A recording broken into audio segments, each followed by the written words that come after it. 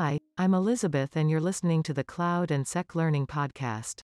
This was originally written by Andre Camillo. This is our weekly newsletter covering some interesting cloud and security news for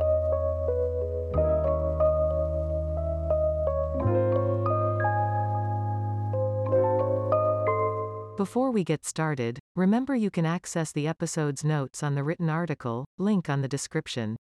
Starting with Cloud News, for Microsoft Azure. VDI Security Best Practices, an article shared by Microsoft on the subject. Handy? For sure. Access it here, but according to them, they are: conditional access applies access controls based on signals like group membership, type of device, and IP address to enforce policies.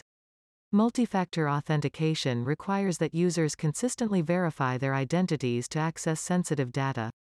Audit logs are used to gain insight into user and admin activities. Endpoint security like Microsoft Defender for Endpoints offers built-in protection against malware and other advanced threats for all your endpoints.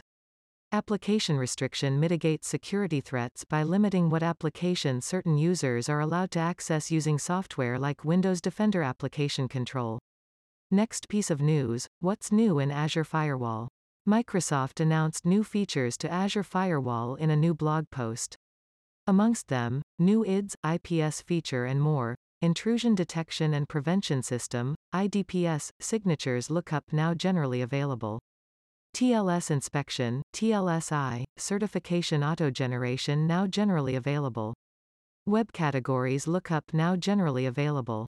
Structured firewall logs now in preview. IDPS private IP ranges now in preview.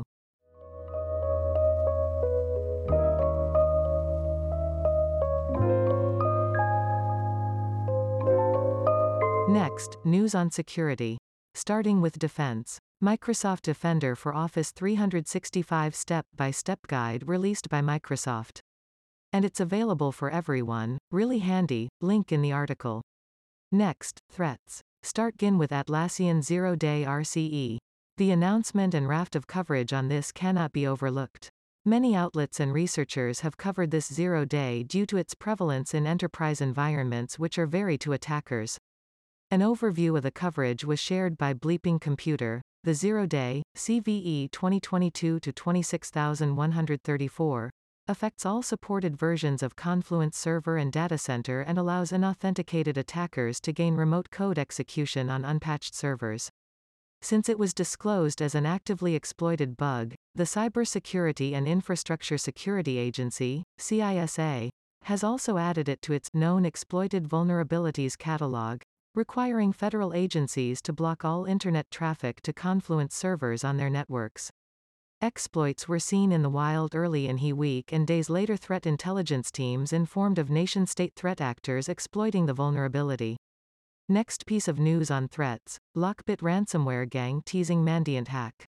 Early in the week, reports indicated that Lockbit ransomware gang hacked cybersecurity IR giant Mandiant. InfoSec news reporter Sergio Gatlin reported.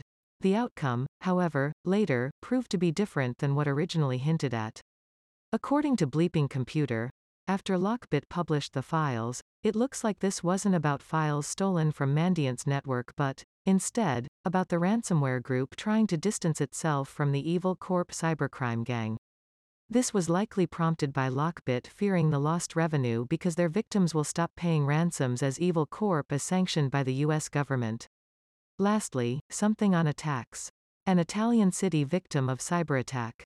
At time of reporting, unknown if it was a DDoS or ransomware, but it caused the city of Palermo in Italy to shut down some of the city's online services such as video surveillance, police operations center and other online services.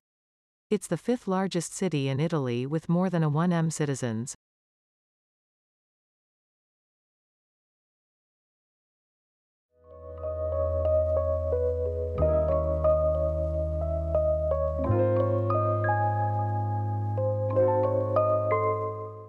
Check cloudandsec.com for more content and medium.com/AndreCamillo, with double L, for more cloud and security articles.